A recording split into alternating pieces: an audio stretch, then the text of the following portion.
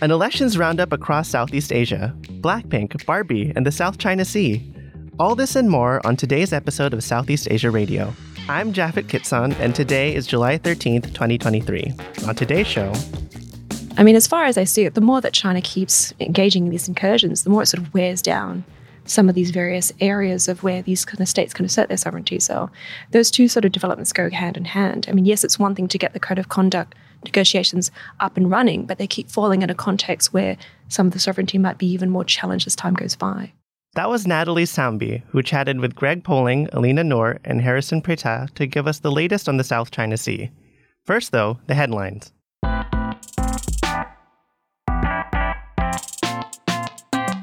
Today, to help me read the headlines, we have Ramil Mercado in the studio. Ramil is currently an intern at the CSIS Southeast Asia program. Welcome, Ramil. Hey, Japhet. Thank you for having me on. Of course. So one fun fact I have here about Ramil is that he's a language enthusiast. Which ones do you speak? Right. So shockingly, I speak English. Then there's Indonesian, Tagalog, Brazilian Portuguese, and Spanish. I also studied Mandarin, Italian, and Arabic in the past, so I have working knowledge of those as well. Wow. What made you learn all those languages? Well, there's many different reasons. For some, it's a cultural connection. For others, it's for friends, research, or travel. Sometimes, though, it's because I want to listen to music without constantly looking at translations online, you know? Got it. So, what language do you have your eyes on next? Maybe Korean, because I do love screaming the lyrics to Blackpink songs when I'm alone. Speaking of Blackpink... Are we going to start off with that news headline? Yep, we sure are. For those of you who haven't heard, Blackpink, yes, the K-pop girl group, was recently the source of geopolitical tensions in Vietnam. That's right. The Vietnamese government accused Blackpink's tour organizer, IME Entertainment Group Asia, of using a map featuring the controversial 9-dash line, or Cao Tung line as it's known in Vietnam, for their promotional materials. The Vietnamese government then ordered an inspection of IME. A representative from the company said that the whole situation was an unfortunate misunderstanding. And you know what's wild? They're not the only pop culture icons under fire for South China Sea controversy. Oh, you're right. The Vietnamese government banned the Barbie movie also because of a map allegedly depicting the infamous 9-dash line.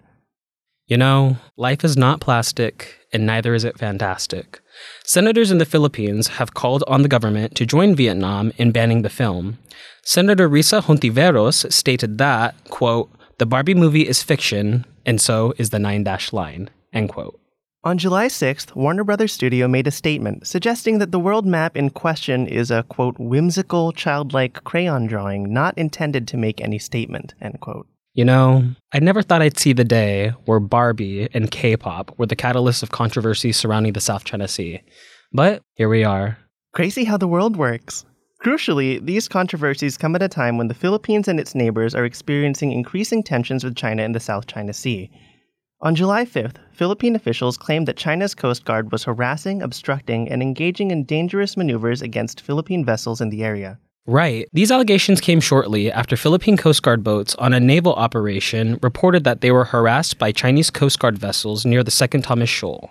As always, the situation is contentious. Hey, that reminds me, we recently had our 13th annual South China Sea Conference a few weeks ago. Yes, we did. If you want to gain more context on what's happening in the region, check out our website to hear the latest developments from our panelists. Let's pivot to our rapid-fire Southeast Asian election roundup. Ramil, can you start us off with the latest on Thailand?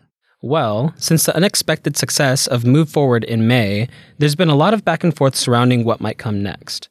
Though Move Forward won a plurality of votes, they didn't have enough votes to form a majority government. As such, Move Forward, Prétat, and 6 other smaller parties announced their intention to form a ruling coalition shortly after the elections ended. Prétat, another pro-democracy party, won the second highest number of votes in the May elections.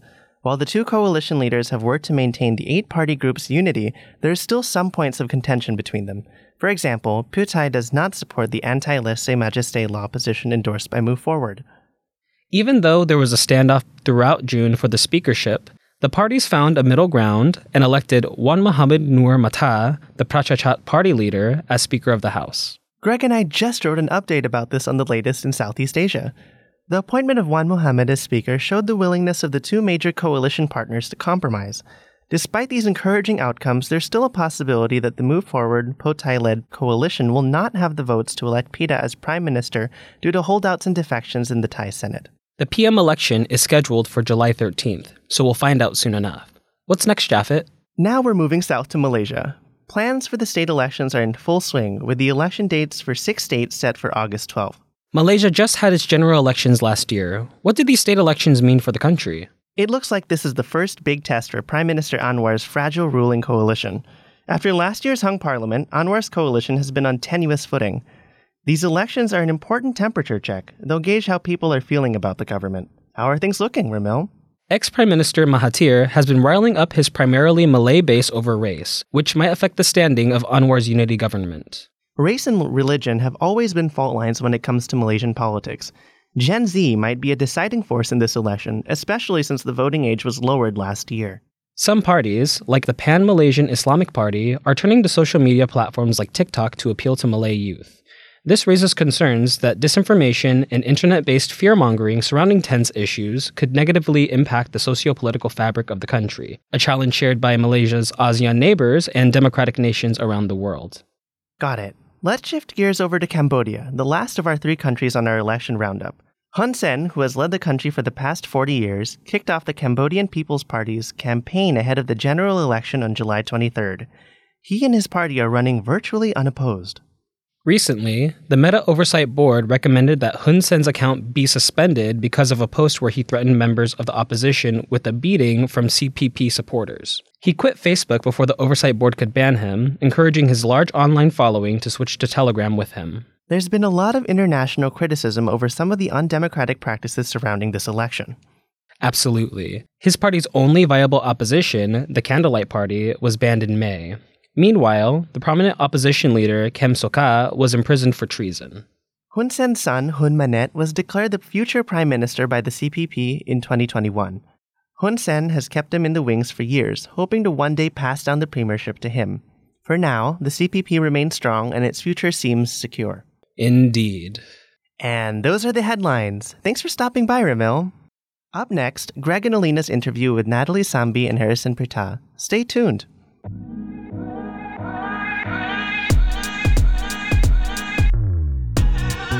Welcome back to another episode of Southeast Asia Radio. I am Gregory Poling with the Center for Strategic and International Studies, joined by my co-pilot, Elina Noor of the Carnegie Endowment. Howdy, Elina. Hello, as always.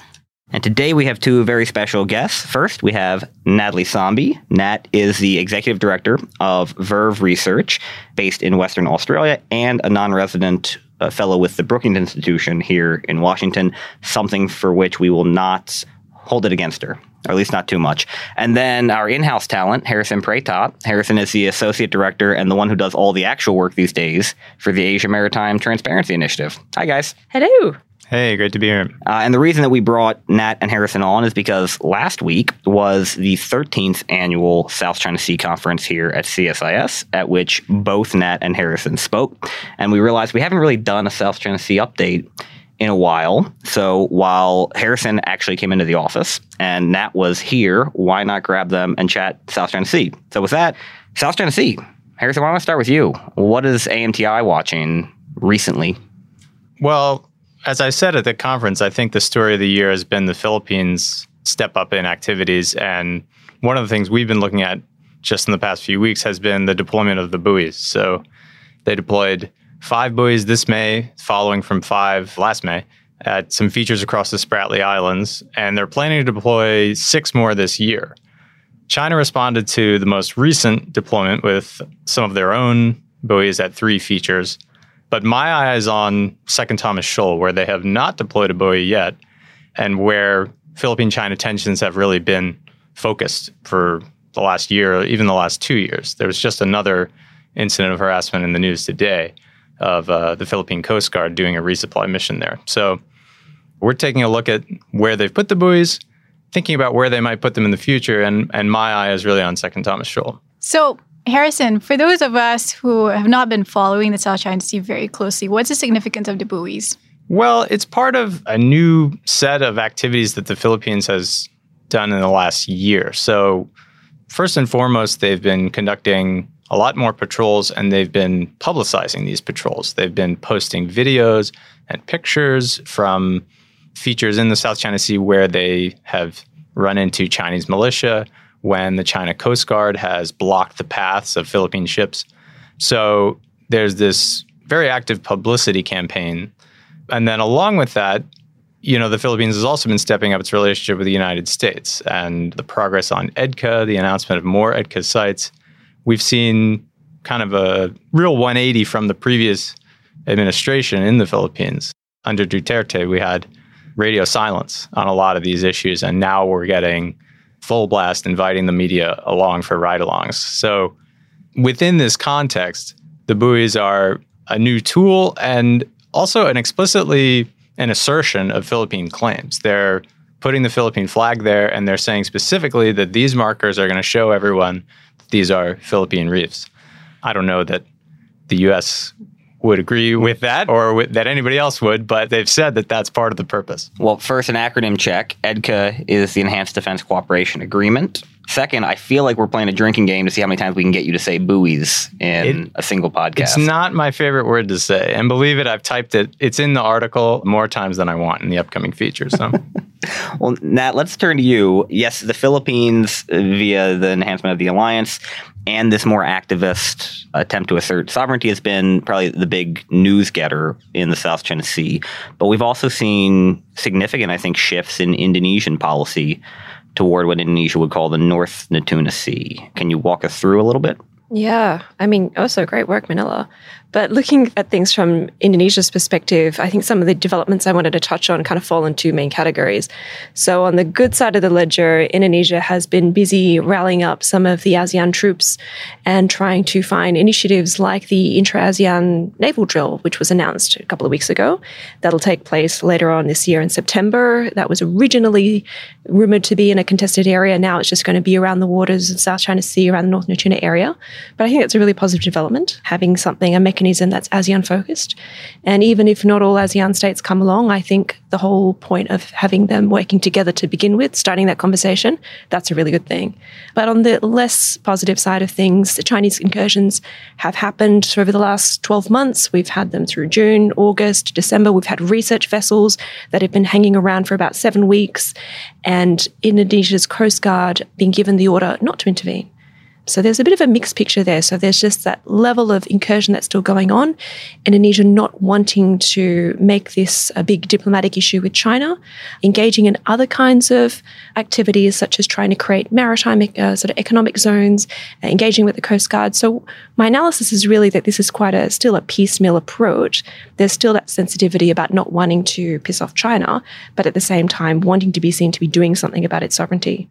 And of course, in the background, there's the ongoing negotiations of the Code of Conduct. Do either of you have any updates on the status of those negotiations? So Indonesia, as current chair of ASEAN at the moment, from March has sort of kick-started the talks again, but we'll see what happens ultimately. As far as I see it, the more that China keeps engaging in these incursions, the more it sort of wears down some of these various areas of where these kind of states can assert their sovereignty. So those two sort of developments go hand in hand. Yes, it's one thing to get the Code of Conduct negotiations up and running, but they keep falling in a context where some of the sovereignty might be even more challenged as time goes by. Well, there's always these announcements about the negotiations continuing and they're making progress towards something. But to my knowledge, there hasn't been any resolution of the key differences that have stalled negotiations for so long. So until there's a breakthrough on foreign military presence in the South China Sea and other terms that Southeast Asian states have objected to from China's side, I don't see the Code of Conduct having any significant impacts anytime soon.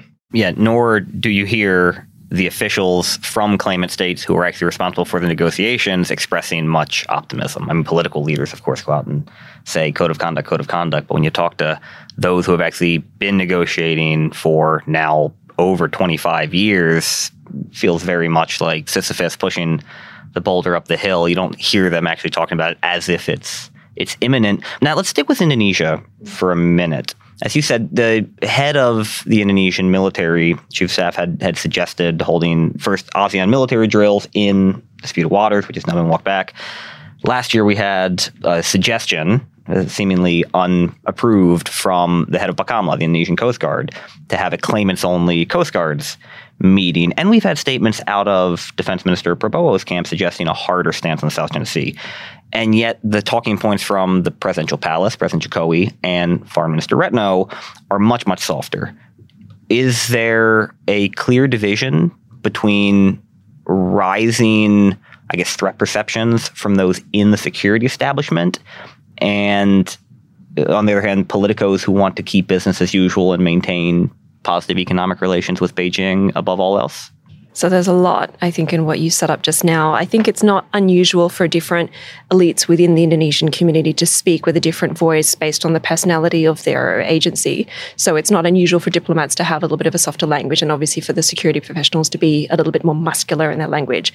I think what the concern is that you can have a plurality of voices on these kinds of issues. I think where Indonesia would really benefit is if they had some sort of clear strategy about what they wanted to do and how they were going to proceed. So it's very clear that Indonesia's interests are sovereignty, peace and prosperity, where the North China Sea is concerned, because all of those things link up with Indonesia's ability to be able to, the relationship it can enjoy with China feeds back into the economic stimulation that it can have within its own country. But having Indonesia with a coherent strategy about where it wants to head, which resources it wants to allocate to dealing with these kinds of incursions, what is the ranking of the different elements of statecraft that they would use to apply under various scenarios, and what kind of a plan would they have that would be revisable every couple of years.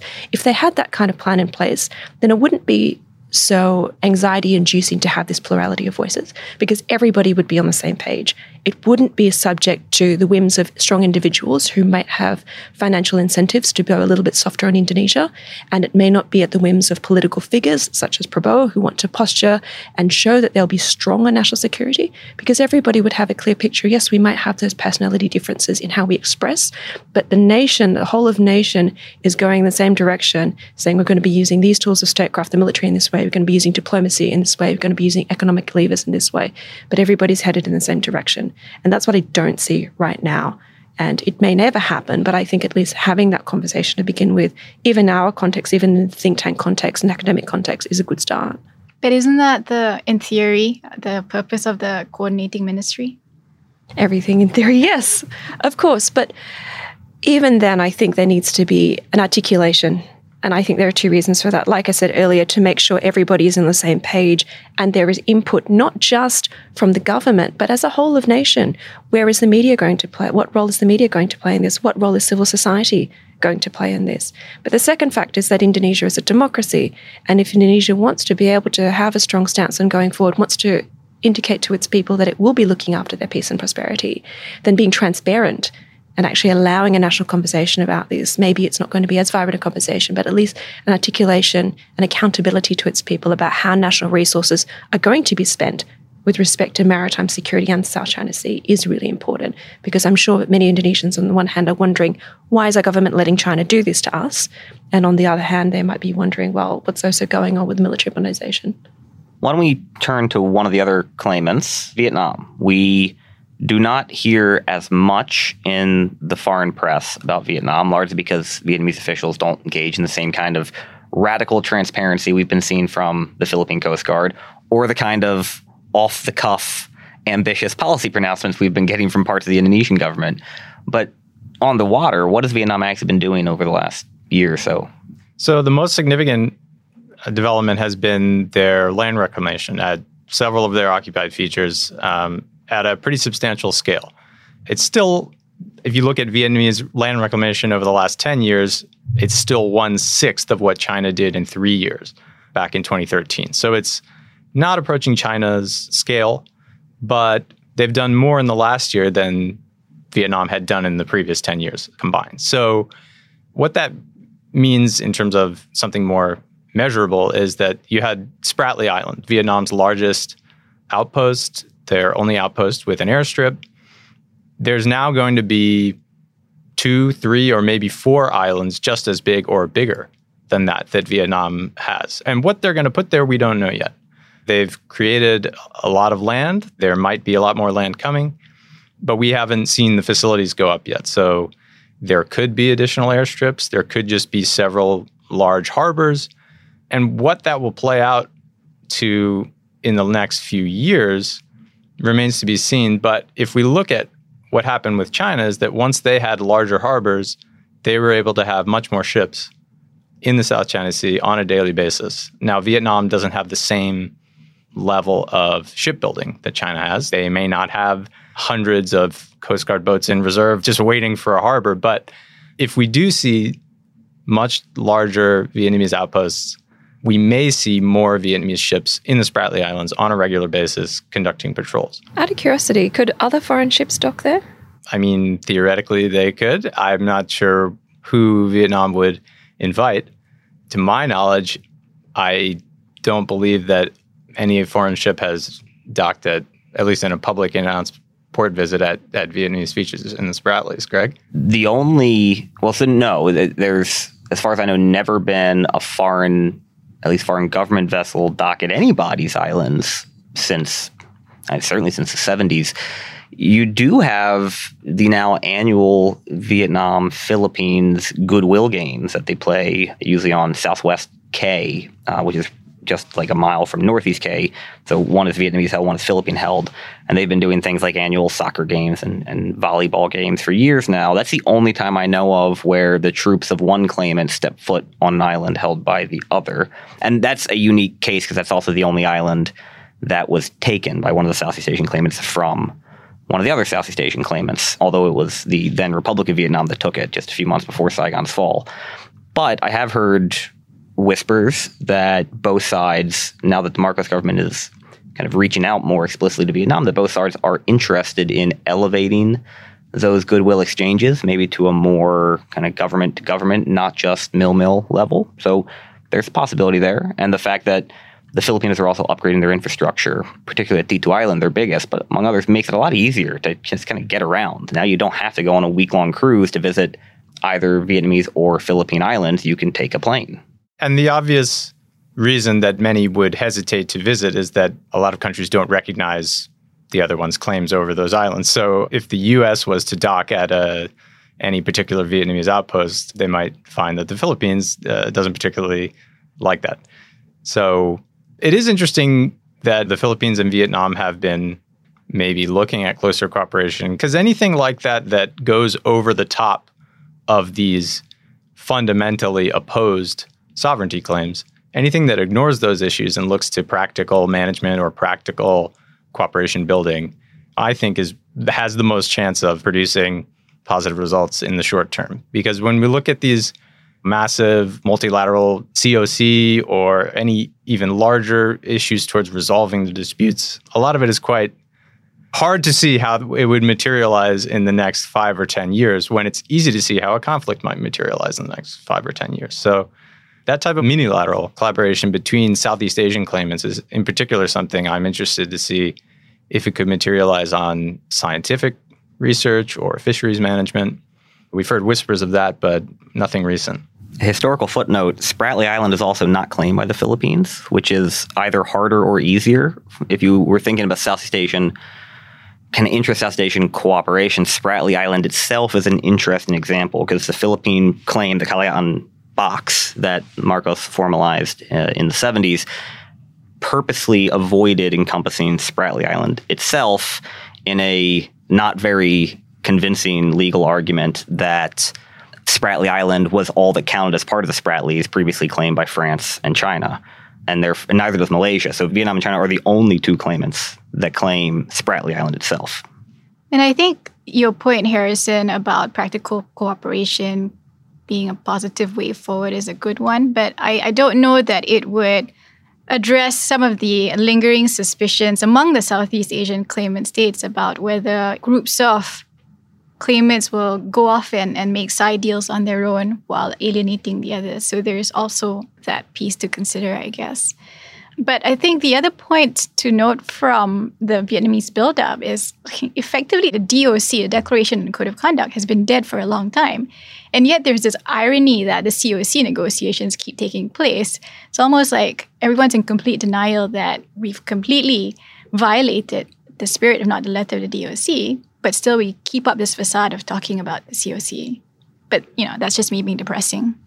I mean, everybody, because the DOC is not binding and has no enforcement mechanism, and presumably the COC, even if it was, quote, binding, wouldn't have an enforcement mechanism either. It means that violations are in the eye of the beholder. And everybody says what I do is fine. What you do is a violation of the DOC. So we haven't talked about one final major claimant. And I don't know if Nat has thoughts, but Elina Brunei. Certainly would. Brunei. What is up with the fact that Brunei said it was going to submit its extended continental shelf 10 years ago? I'm kidding. Malaysia. What the heck does the Anwar government think about the South China Sea? Do we have any idea?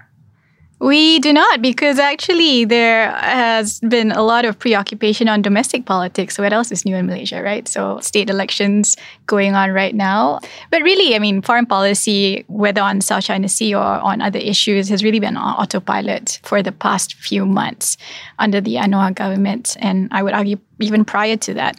So it's status quo. The claims still hold and nothing much has really changed. I mean, there was that agreement a couple of months ago between Indonesia and Malaysia to settle some of the boundary issues, but they weren't in the sensitive areas. And actually, I had a bit of a chuckle on your point about domestic issues. I looked at the Malaysian news and I was like, really, you've made this into a domestic issue, that the opposition parties claimed that Anwar was giving away parts of Malaysian territory and he had to come out and make a statement. I'm like, just chill.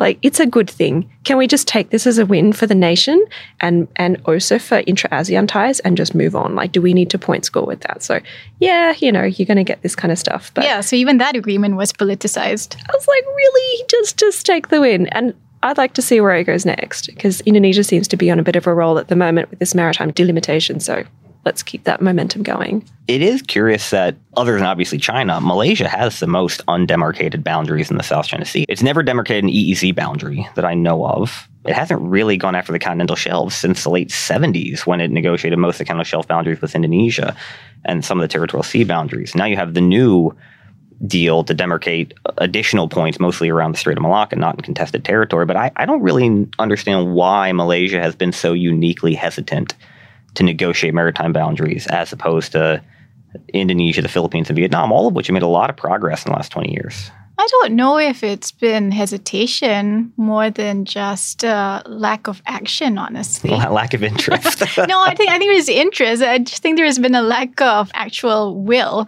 to do something about it. And they have to, every new government has to spend like a year and a half re-arguing the Pedro Branca case before they can do anything else on maritime delimitation. I mean, yeah, it seems like a compulsory prerequisite. Any other topics we want to bring in?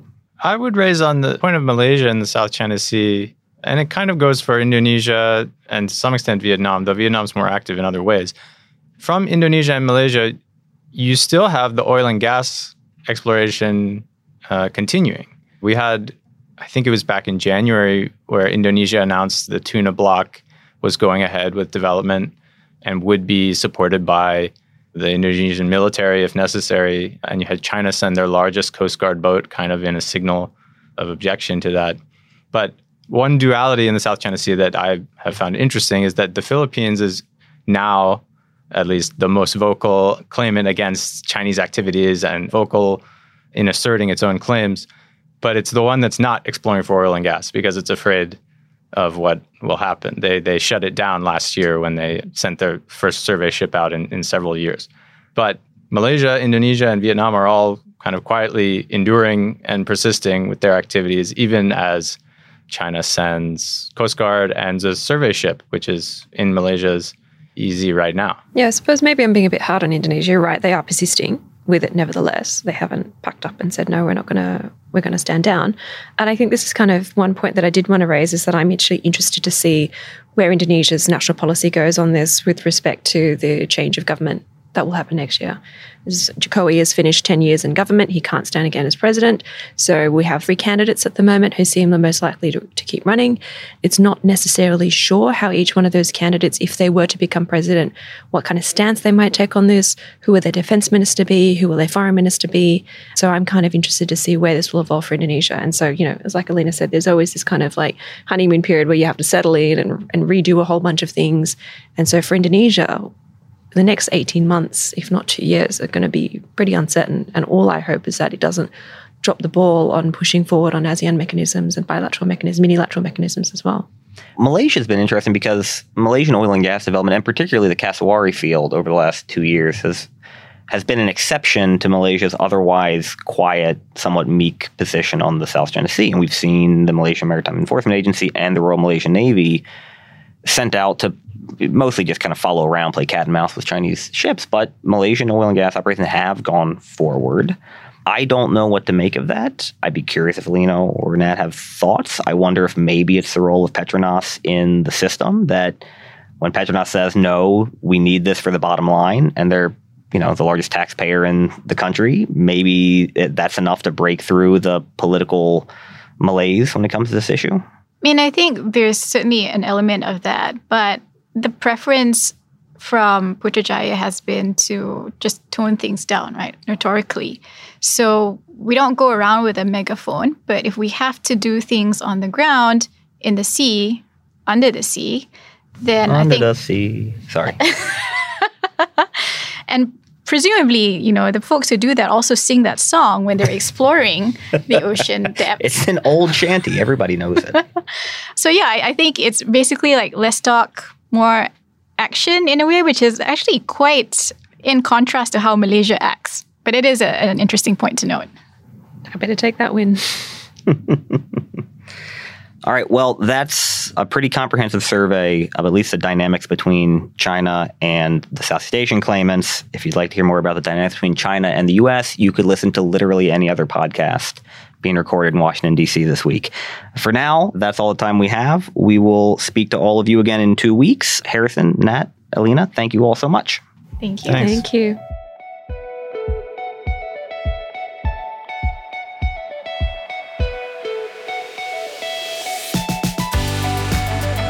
Thanks again for joining us for this episode of Southeast Asia Radio.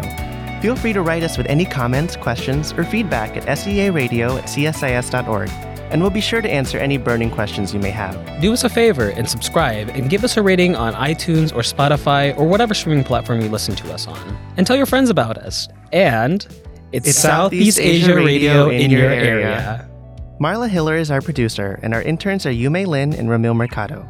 Our co-hosts today were Greg Poling and Elina Noor. My name is Japhet Kitson.